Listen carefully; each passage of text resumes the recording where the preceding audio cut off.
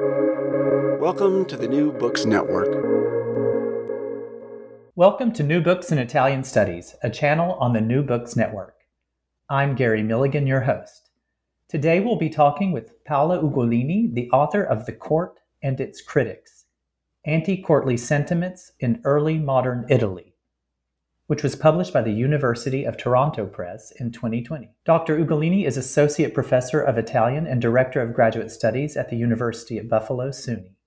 She was also the recipient of a fellowship at the Harvard University Center for Italian Renaissance Studies at Villa Itati.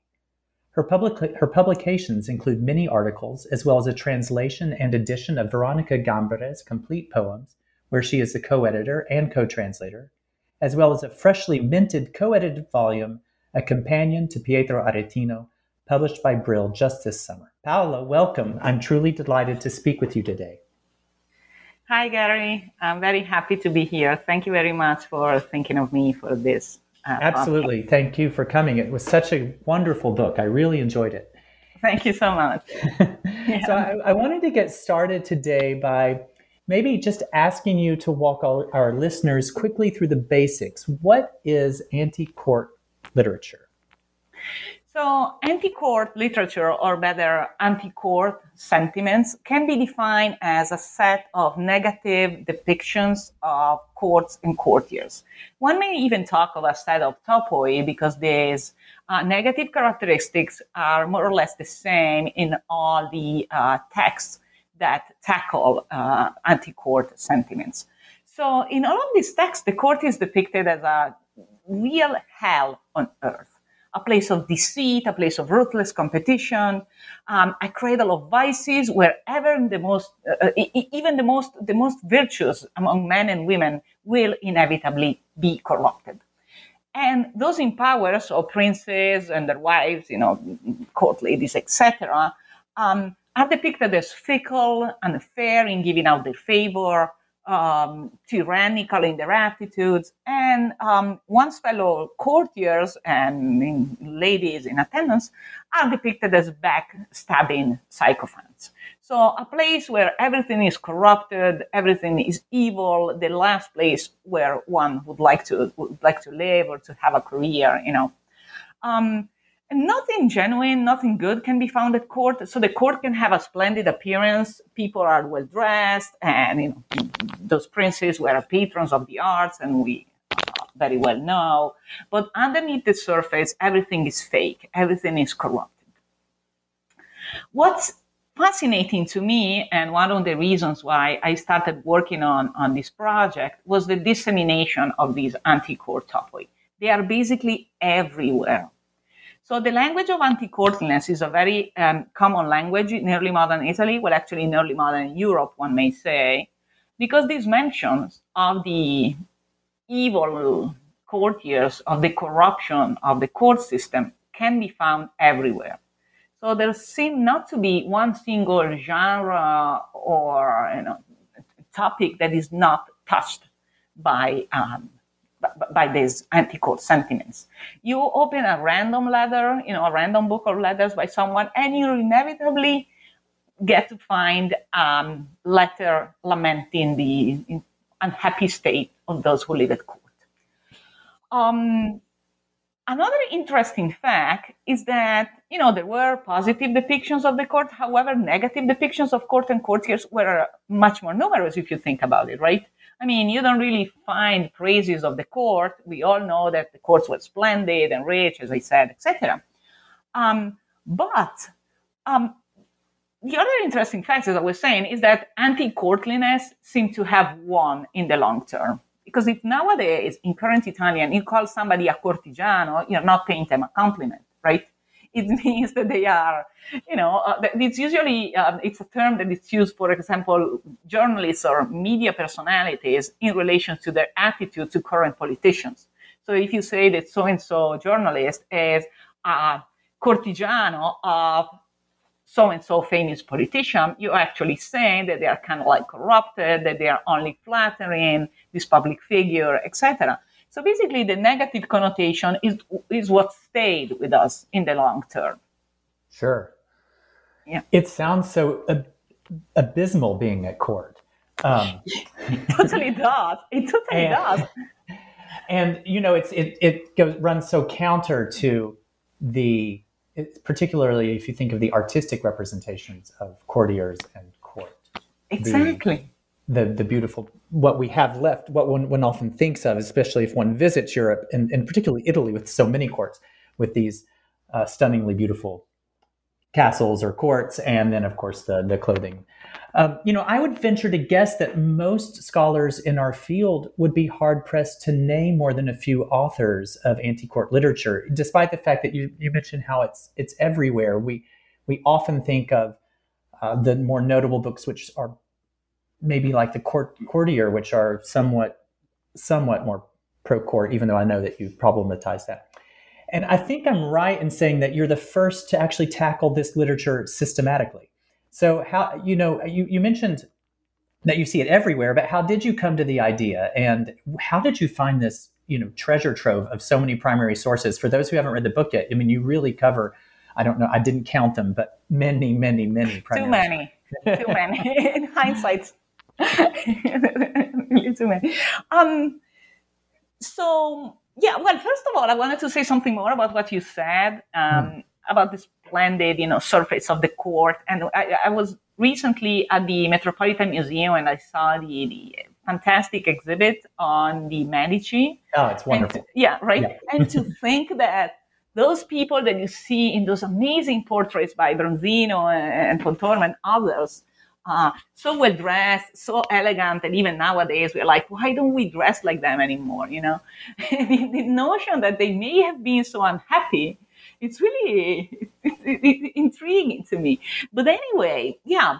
So what you were saying, it seems that this unhappiness, this uneasiness, being at court did not concern only a few major personalities. So, of course, when I first got interested in this topic, my starting points were Ariosto, Tasso, Aretino, and it was just after a while, as I was proceeding with my research, that I realized that there were many, many more that confronted the same issues. So, my book, as it is the case for many books, was originally a dissertation project.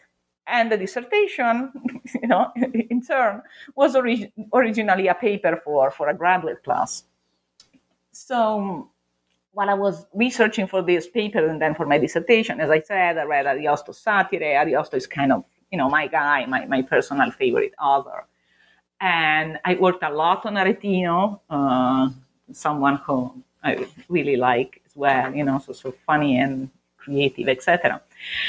And then, of course, as I was mentioning, Tasso's very conflicted relationship with the court. And I got really fascinated by the topics that these three people whose career was so different, whose personalities were so different, who lived in slightly different time periods, Tasso is a little bit later. I was surprised by noticing that they had this, common experience with the court. And when I started doing research, I realized that there was not much published about this.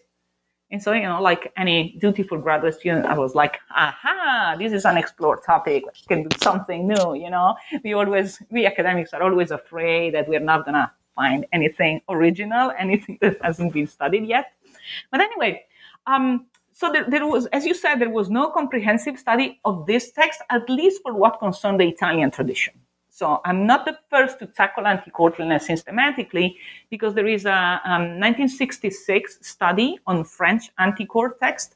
The author's name is Pauline Smith. And a 1973 book in German called Hofkritik on medieval German texts against the court. But as I said, I didn't find anything systematic on Italian literature, Italian anti-courtliness. But when I started working on this project, you mentioned, all the sources that I quote, and I told you there are even too many. And it happened because I was worried that I was going to find enough sources for a book project, aside from Aretino and Ariosto, etc. And I have to say I was soon disabused. And I had so much material at this point that I wanted to cry, because it was like, I'm never going to be finished with this book. And I had to stop friends and colleagues from sending me more. Another source, yes. Another source. They're like, I found this sonnet against the court. It may be ideal for your book. And I was like, no, please, I just can't. And so I was really like drowning in sources at this point. And I think this speaks volumes of how important this issue of the relationship with the court was for people of the time, right? I'm wondering, I don't know, in 500 years, people are going to find all these writings on, I don't know, fake news, right? And things like that. And like certainly today, the people who have been presidential advisors seem to all write a book about how unhappy they were as they advised Nixon or later on Trump or whatever. But I do think that this ubiquity of sources that you say you found is what's so striking for the fact that we haven't had a study on it. I mean, when I first heard about your project, I think probably even when it was in the dissertation stage, I thought, well, what is that? What is this? I mean, we know certain authors, right? We know how unhappy, Aretino's particularly comes to mind, or Ariosto. But I think this ubiquity speaks to something. It's strange that we missed it. I don't know if we don't want to see it. I mean, what are your thoughts on why it's gotten missed as a genre even? Well, most of these texts are boring in a way. That's a good point, right? It is a good point. Some of them are actually funny. The thing is that, it is a set of topoi. And so I think the general understanding among scholars was that there was not much to say about them, right? Because those texts, they all look the same after a while. You read one, you read them all. And, people were thinking, why should we have a systematic analysis of something that is so repetitive in a way, right? Well, you make it not boring at all, and I think let's get on to that, because I think what you do is you actually show that they're not repeating themselves, that there are some significant differences and nuances.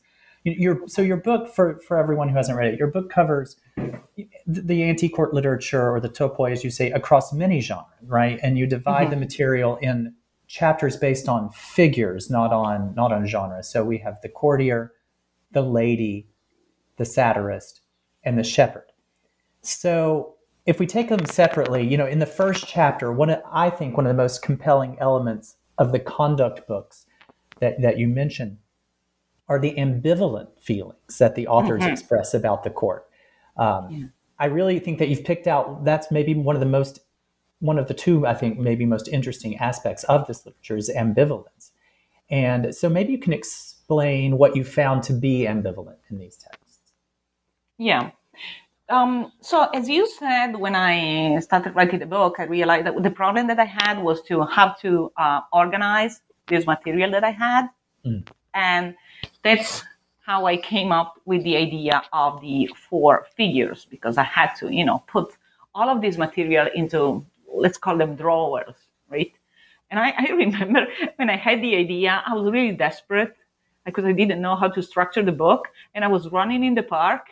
And I said, oh, well, I could do this. And I never ran faster in my entire life because I just wanted to go home, and write what I had in mind. It's a great feeling. Yeah. And so, the first I decided that I felt like I had to start from the courtier, the figure that is really at the center of all this discussion on the court, both in the normative conduct books and as the reactions to that in anti-court literature. And you're right in talking about the ambivalent feelings about the court. So, these texts that we're talking about, the texts that I described in my first chapter, are manuals for prospective courtiers. So books that were written for people who planned to go to court and they were hoping to be successful there and have a career, etc. So, one would expect that this book may present kind of positive picture of the court, and yet it's often the opposite. And even Castiglione's book of the courtier, as you said, that it's generally understood as the foundation of the art of courtliness, right, all over Europe, doesn't shy away from some kind of negative representations of the court. They are not very explicit. They are often very nuanced. There are sort of hints that the reader must decode in a way, but it is there. But as we move towards the end of the 16th century and the beginning of the 17th century, the tone really changes. Because later conduct books are often pretty open in pointing out the unflattering aspects of life at court. However, despite this attitude, despite this cynicism and the negativity, these conduct books still show some feelings of attraction towards the courts on the part of the author. So this feature, this ambivalence, is fascinating because it's present in anti-court satires as well. So it's present in books that actually offer advice on how to succeed at court using whatever means, you have to succeed. And yet they're showing some kind of attraction for that. But even in texts that attack the court, texts written by people who are I left the court and that was the best decision in my life, never been happier, still they have some residual attraction for that environment. So one gets the feeling that these people, these authors, they wanted to be at court and they did not want to be there. They could not get free from it, right? Yeah, no, I think that you do such a nice job of discussing that. And I wonder if the attraction of court, I think it's easy to lay money as of course an attractive factor, but I think there's more to it. There seems to be you don't quite do a psychoanalysis of the courtier, but I think that you're finding something other than just riches as the draw to be at the court. I don't know if you want to even reflect on that for a second. Yeah. I don't think it was the money. It may have been the drive for success, but I think the largest part, it was really the fascination that this environment had on people. Of course, you wanted to be there because the court was the place where everything happened. Mm-hmm.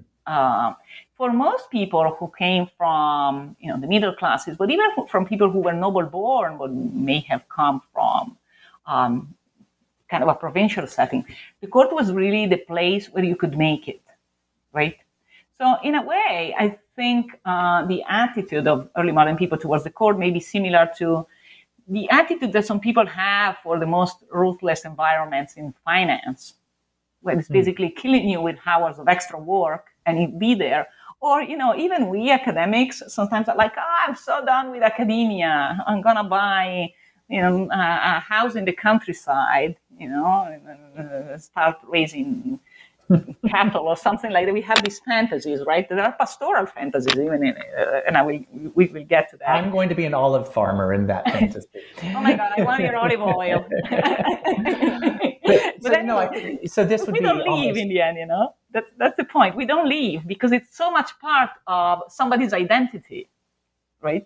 I do think it helps explain how even today why people are drawn to work for maybe despicable, even people that they find despicable leaders and as press secretaries or communication directors, and then of course eventually write the book.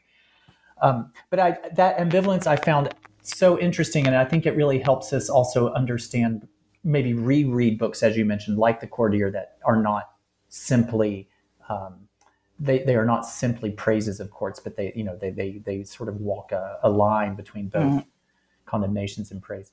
I also, in the second chapter, I really enjoyed the way that you drew a line between anti-feminism or misogyny. I don't think you used that word, but and anti-courtliness. One actually that caught my eye is the relationship between the cortigiana or the courtesan and the courtier. And so how are those two figures associated in the texts? So the two words, courtesan, cortigiana, and courtier, cortigiano, are of course semantically related, and there are many studies that I quote in my book that tackle precisely this issue, that the courtier and the courtesan are not so dissimilar from each other because for both of them, their profession entails some form of selling oneself to someone in power in exchange for money and favors. And this is not me. These were studies that were done before I wrote my book. Mm-hmm. And this literature that I base my analysis on also points out how court intellectuals, courtiers, right, satirize courtesans because they want to distance themselves from this association, right? So anti-courtesan satire is often being interpreted as a way for courtiers to mark their difference, saying, I'm not a public woman, right? I am a man of integrity and moral, etc. So when we get to anti-court satires, what is interesting is that the courtier is satirized precisely because he behaves and looks like a courtesan, like a prostitute.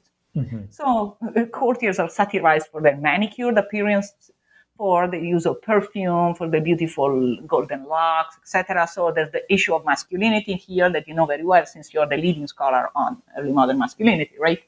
So, part of that is that they are satirized for being not only unmasculine, but for looking like a prostitute. Mm. And but there's even more. So in Italian, the court, la corte, is feminine, right? It's a feminine word. So in anti-court satire, the court is treated like a woman. And it's very easy for satirists to take the extra step and make la corte become la cortigiana. Mm-hmm. So the court is personified into the figure of a prostitute, really. And really, and these, these prostitutes, the early modern prostitutes, were satirized because they were represented as gold diggers, basically, people who enticed their suitors.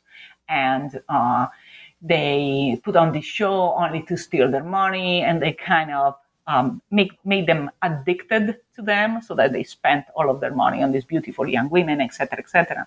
And so the court is personified in the same way. She becomes this beautiful, dangerous woman who takes from men all they have. And this is where the language of misogyny is used to talk about the court and the kind of ambiguous love and hate relationship that people have with the court that I discussed earlier. Well, it's interesting because you have this ambivalence mirrored, as you just said, with possibly the ambivalence that men might feel towards prostitutes, sort of an attraction and this revulsion that we see over and over within the 16th century literature, and then that imposed on the actual court. But then there's, we've seen so long this courtiers being compared to courtesans as, that studies. I think what you do so nicely is you sort of show how this is actually already within the text, that this is actually overtly within these texts. But what I find on one more level strange about this is these texts are often written by courtiers themselves. So it seems, one wonders if it's a self-attack, if they themselves, I don't know how you feel about the actual author satirizing the courtier as a courtesan when that author himself, these are often male authors, were once courtiers too. That's a very fascinating point. I mean, it's kind of, how can I say, a redemptive narrative for some of them. They're like, I used to be like that, but now I'm out of it. I'm no longer like that. Or even when I was at court, I was different. I wasn't behaving in that way. I wasn't making a fool of myself like other courtiers do. Yes. And it's also a way for them to proclaim their liberation from the charm of the court/courtesan, even though they, at the end of the day, are still very much attracted to that figure, as I said, because this love relationship persists. And it's fascinating because they really use the word love. They use the language of patriarchal love, of courtly love, to talk about the court. So it's not just metaphorical, it's kind of, literal, right? Well, that helps us understand the ambivalence question, right? how do we couch this attraction to the court? And this really leads us very nicely into the next chapter, which is the satirist, which is really about who are these people writing. And so in chapter 3, you really dig into the notion that courtliness, you talk about the authors, but like that courtliness involves changing one's identity to suit another. And this is a topic, I have to say, that's always been fascinating to me in terms of masculinity, right? The notion of agency, or the notion of having to conform one's identity to suit another as possibly being seen as some sort of effeminacy. And you discuss how satirists differ so in Castiglione's Book of the Courtier. So you sort of take up Ariosto and you say, for example, for Ariosto, courtliness is a distortion of the self. And this made me think. I think a lot about Castiglione. I think a little bit less about Ariosto and his satires, but I love them. But I think a lot about Castiglione, and I wonder if this isn't true also in Castiglione, but it's just a difference in emphasis. Whereas Castiglione might see being protean as a mastery of a skill, or sprezzatura, whereas Ariosto might see that same maneuvering as objection. Or maybe you see it differently. I'm curious what your thoughts are. Yeah, so the authors. So the majority of these people writing anti-court satires, were people who had some direct experience with the court. Ariosto, Aretino, and Tasso, the three of them did. But there's also people, I quote one relevant example, this man called Giovanni Agostino Caccia, who did not, according to in studies, according to what we know about him so far, I seem not to have had a career at court. And so I thought it was funny because even people who were never actually involved with the court felt that they had to say something about it, which I understood as a sign that the topic was so relevant to people of the time that even those who were not directly affected by the court felt the need to write something about it. And so, the issue of selfhood is actually what gave me the central idea for the book, and what became, in a way, the central theme of my book. So it's kind of a complex topic, so please bear with me. Feel free to interrupt me if I'm taking too much time. But in Castiglione, the protean self is described as a sign of the perfect courtier, right?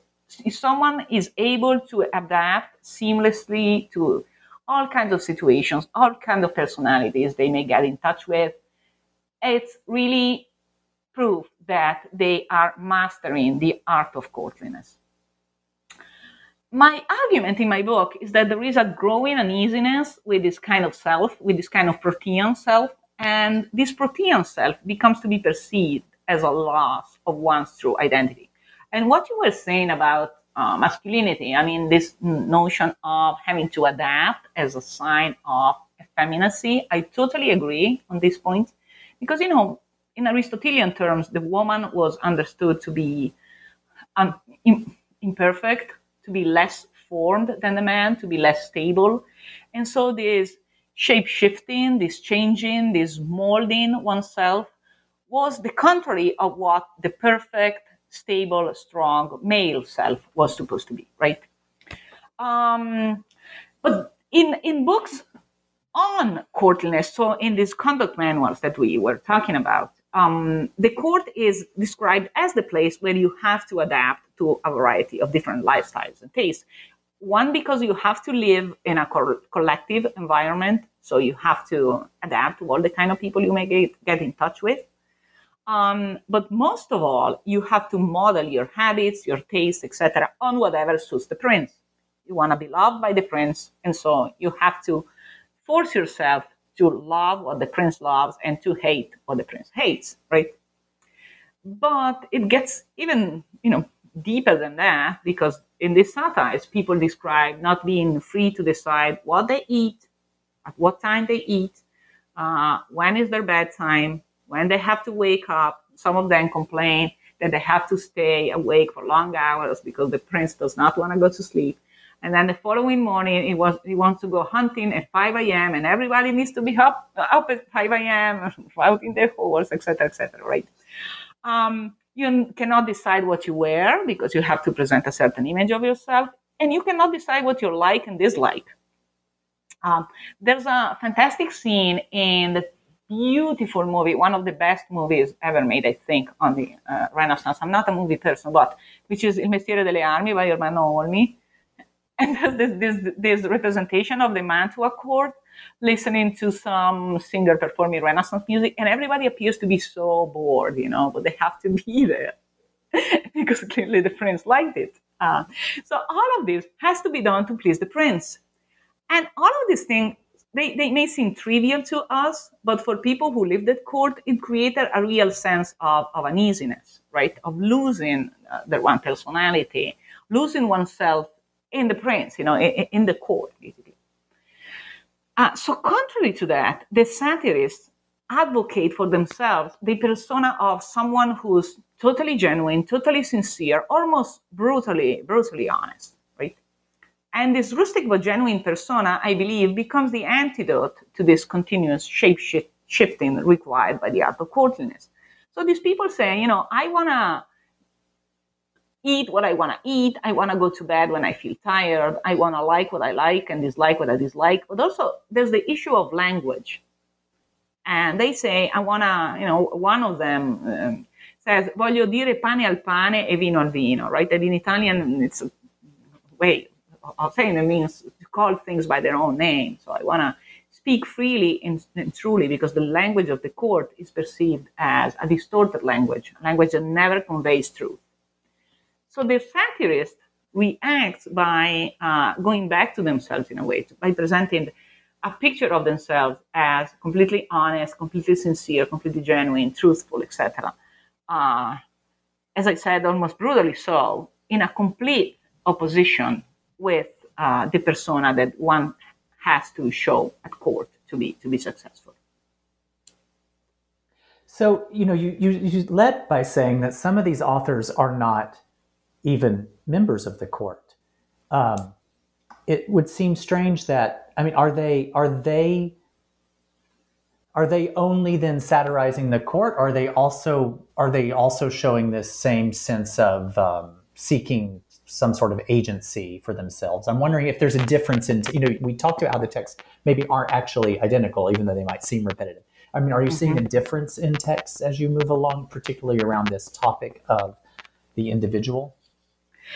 Well, the satirist that I was quoting was this Caccia, who writes a satire responding to a hypothetical signore who seems to have invited him at court. And previous studies say that there is no actual proof that this really happened, but he's the one who sets the condition for his hypothetical acceptance of a position at court, pointing out what kind of meat he wants to eat and what kind of wine and his bedtime and what he likes and does not like to do. So, I find it intriguing that someone who have not been at court for what we know about him so far, or that had not actually been invited by a signore to join the court, had to put up this show. As for differences among these texts, yes, there are differences, but I think deep down they all tackle this issue of a perceived loss of agency and a perceived loss of sincerity, of genuineness, and a desire to go back to reaffirming one's selfhood, we can say, right? Well, even Alberti in his Books of the Family, in book 4, calls the problem of serving at court as having to be a chameleon. He mentions. So but you mentioned one thing that I'm curious about, since you are the now only person to have read probably all of these texts at least through a lens that looks at anti-courtliness and across time. You already mentioned earlier on that you felt that you could see a change as the 16th century moved, that the texts became more negative, at least more overtly negative about the court as the century moves on. And there are some studies about how, parallel to this, that there are expressions of the need to dissimulate, right? In fact, by the time we get to the 17th century, the book Honest Dissimulation comes out, where someone comes out and says it's okay to dissimulate. It's honest because you have to do it because princes sort of push you into this place where. And so I wonder if you see a change over time. Maybe this is unfair to ask of you because you didn't actually ask yourself this question, and I know it's a lot to do now in retrospect. But do you see a change over time around this point, around this notion of self-expression that you would be willing to postulate or hypothesize now? Well, yes and no. I mean, the topic of dissimulation is fundamental because as we progress, as you said, it becomes more and more important to be able to simulate and to dissimulate. So if you think of the difference, which has been very well studied, between the Book of the Courtier and Tasso's Malpiglio is much more cynical and is much more invested in the necessity of dissimulation. At the same time, satires, I think that this uneasiness that I was describing with having to hide parts of oneself becomes more and more felt as we progress. However, satire also declines as we move towards the 17th century for a variety of reasons. The genre was not perceived to be appropriate after the Catholic Reformation. It was kind of a potentially dangerous genre. It may also have been, I don't want to speculate anything because really this is not what I researched, but there may have gone out of fashion. But satire steadily declines toward the end of the 16th century, only to reappear much later, when we have the great later explosion of satirical texts. So there is a change, as I was saying. However, at some point, you start to have less and less satires in general. So it's also difficult to point out for that reason, because the genre becomes less and less popular. And one wonders, and this is really speculation, so we won't maybe do it, but even if the nature of courts change over the time period and therefore create different types of literature. Yeah, I mean, what we know, the general understanding, what's pointed out by historians, is that court becomes much more centralized, more and more centralized as we proceed. And we go towards absolutism at some point, right? So princes have more and more power, and historical studies, I'm quoting secondary literature here, point to dissimulation becoming more necessary because princes have more power and they're less willing to accept even the hypothetical idea of a counselor, which was Castiglione's dream in the Book of the Courtier. Right. Yeah. So I have to ask you, in this chapter, you quote Amedeo Quondam's theory that anti-court literature is actually antiphrastic. Yeah. And so Quondam says that anti-court literature is, in effect, just another aspect of court literature that argues for the necessity of being a courtier. Yeah. And I'm wondering if you agree with that assessment. I do. So quantum studies show that this text may have a paradoxical effect, so that people felt like they had to try themselves out and to succeed at court. And this is part of the ambiguous dynamic that we have discussed earlier, this rejection and attraction for the court, right? And this kind of understanding, while ambitious young men may have felt that if the court was this place where, only 1 in a million could succeed, they wanted to say, well, maybe I'm the 1 in a million, they wanted to try it. At the same time, I also tried to change the perspective And this is why I focused on selfhood, by focusing on selfhood. So the commonplace, even now, is that the Renaissance was the time that saw the birth of the modern individual, right? So Burckhart's theory of this triumphant individual is still largely quoted even nowadays. Mm. And the sources I analyzed, they show very different aspects. So a Renaissance selfhood that was in crisis, and that the reason for this crisis was precisely the power structure, the court that allegedly, in Burckhart's theory, led to the formation of the modern individual. So again, you have this, dynamic. People say that, Burckhardt, of course, his theory has been revised, etc., but he may not have been totally wrong in talking about a change in the notion of individuality and of selfhood, even though it may not have happened for the reason he was saying. So his notion of this triumphant individual that emerged out of the tyrannical state has been nuanced. But at the same time, you see this opposite dynamic, how this very same power structure were creating a crisis in the notion of this triumphant individuality. So these people were pushed actually to lose their individuality, as I was saying, to conform, to mold themselves, to be these chameleons and mold themselves to someone else. And this created this situation of, this kind of schizophrenic situation of crisis and ambiguity that I was describing. But nonetheless, what's interesting is there's a self-awareness of the process that's happening. I agree. Yeah, I agree. Which is fascinating. And which is possibly what drew Burckhardt to this conclusion, which, has been, as you said, revised. But well, the last chapter, I think, is so fascinating because these books seem to set up almost a utopian model, right? A utopian model, right? Which is the pastoral mode.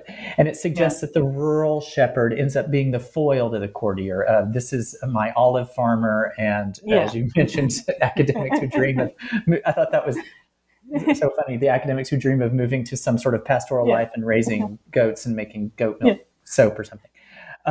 But it seems that the overarching theme is that the pastoral allows the courtier to regain a sense of individuality, maybe part of this redemptive narrative, as you said.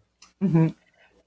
So I guess this, my question is sort of a large one here. Do you think that this anti-courtly literature in the pastoral just comes down to a loss of agency, or is there other commentary that you see at work? So the pastoral literature and its relationship with the court, it's something that is extremely complicated. I was talking about this at that conference in Italy, a virtual conference in Italy. And actually, we were discussing it as a campo minato, because that's exactly what it is. It's so weird. So the pastoral has a complicated relationship with the court. It is a quintessentially courtly genre. It was the kind of representation that was popular at court, people loved it, etc. But it's also an anti-court genre, right? There are numerous anti-court episodes in pastoral text, and the life that the shepherds lead is presented as opposite to the court. So Testo Zaminta is extremely complicated because there is an anti-court speech that then is denied, and transformed into a praise for the court, etc. But if one thinks of the Gerusalemme Liberata of Ermini among the shepherds and of the Pastor Fido, you see precisely that dynamic is at work, right? You have these characters who have left the court and they move to the countryside and they realize their dream of raising goats and having their olive fields and whatever, right? Like me and you are going to do eventually. So you have this society that is presented as totally opposite to the court. It's actually the refuge where the disenchanted, disillusioned courtiers would go. And yet, this society mirrors the court in a way. Not only because in some of these pastoral texts, some of these shepherds are actually court people in disguise. You recognize some of the characters, right? But the activities that they do are worthy of the court. They play songs, they talk about love, in the courtly love sense, right? This is the very refined form of love. So the shepherd, in a way, embodies the ideal qualities of the courtier, but at the same time recovers that naturalness, that simplicity, the sincerity that was advocated in satire. So let me take one step back and talk a little bit about the satirist, because the common, totally wrong Renaissance etymology of the word satirist was that it came from the satyr, so the antagonist of the shepherd, in the pastoral world. And there were satirists that portrayed themselves as satyrs, Aretino, right? Who had as a satyr, right? As a satyr, exactly. So the satyr was uncouth, brutally honest, but fundamentally genuine. And the pastoral, especially in the form of pastoral drama, thrives as satire loses ground for a variety of reasons that we briefly hinted at earlier. So the satyr is presented as the antagonist to the shepherd, and the shepherd represents the ideal virtues of the courtier, as I was saying. But yet, there are, in this representation, what is missing are the unflattering aspects of satire, the low language, and sometimes the violence of satire. So the point of my last chapter is that the shepherd becomes, as I said, the ideal courtier minus the vices, because he's genuine, he's natural, he's sincere, etc. And the shepherd community becomes the ideal court community minus, again, the vices and the evil aspects. These shepherds live sort of, utopian harmony, more or less. There is a crisis, but at the end it gets resolved, right? There is conflict, but it ends well. This is why it's a tragic comedy. And so what disappears from the scene is the satyr, that is to say satire. So satire is sacrificed on the altar of this utopian conciliation of court values and of anti-court sentiments. Which I think the pastoral theater addresses pretty openly at a certain point, right, where the satyrs complain of the courtiers. Yeah. In their competition. I mean, one thing that comes to mind as you mention this is the passivity of the shepherds. So if they are idealized, they're often idealized as quite passive. I mean, one thinks of Aminta, right? Yeah, as being passive and unable to actually accomplish his goals. And if that is if that's seen as ideal, then it's somehow, in your reading here, and I hadn't thought about this till now. It almost sounds as if there's an idealization of the submissive courtier. Absolutely. So there are many studies that point out that shepherds are an ideal self-representation for the courtiers because they represent people who have no control over their own lives, whose lives are managed by someone in power, the gods, or these random masters that they may mention. It's often some deity that somewhere else. So there is this passivity, there is this loss of control, right? But at the same time, everything is kind of removed. So another aspect that makes the pastoral very fascinating is how it tackles problematic issues without problematizing them, and kind of removing the problems, enacting a sort of Freudian remotion of conflict, of negativity, of vice that pops up. Violence pops up in the figure of the satyr sometimes, or in the figure of this contrast that you may have, these, rotten apples in the shepherd community that in the end, however, are marginalized, right? Right. Yeah. Well, it's fascinating. I have to say, I have enjoyed this conversation very, very much, but I think I've taken a lot of time. But before we close, would you tell us what you're working on next? Absolutely. So my research on satire led me to develop an interest in the topic of sincerity, because, as I said, satire is all about sincerity. And the satirist represents himself as the only sincere man in a world of liars. And there are studies on the notion of the evolution of our modern notion of sincerity. According to these studies, the modern notion of sincerity as a moral value originated precisely in the Renaissance. While before that, sincere was used only to describe, for example, a wine that was pure and adulterated, and not. Yeah, the term was not used to describe. I think I'll use it at my next dinner party. A very sincere Cabernet from California. But anyway, so I found fascinating that this evolution of the notion of sincerity in the moral terms happened in the age of simulation and dissimulation, right? Mm-hmm. So you have this push towards simulating and dissimulating and covering the truth. So what was the relationship of early modern culture to truth and to sincerity?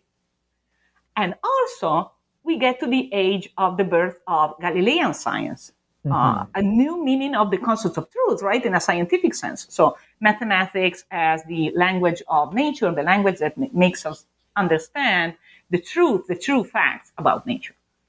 So I'm fascinated also by the figure of the scientist in relationship to issues of sincerity and credibility. How does a scientist construct for themselves a credible persona, the persona of somebody who's sincere, who's actually saying the truth? Think of what's happening right now with Dr. Fauci, for example, right? Mm-hmm. And him saying, no, but I'm basing what I say on science. I'm basing, my credibility on true facts. I'm being sincere. And people are saying, well, how do we know that what the scientists are saying is actually the truth, that they are actually being honest with us? And they are not covering up for we don't know what, right? So what I want to do in my next project is to get to the roots of this entire phenomenon, so the intersection between sincerity, truth, and credibility. Credibility also in a scientific sense. So this is a brand new project. I don't know if you heard, but I'm kind of confused about it. But anyway, we'll see where it takes me. No, it sounds fascinating anyway, but I have to say, as you mentioned, what's going on now, maybe you can solve all of our 21st century problems, and that would be wonderful. Don't count on me. I'm just a girl who dreams of going to the pastoral world. Paola, it's been a real pleasure, and I just want to thank you again for this wonderful conversation. All right. Thank you. Thank you, Gary. Thank you, Gary. Bye. Bye-bye.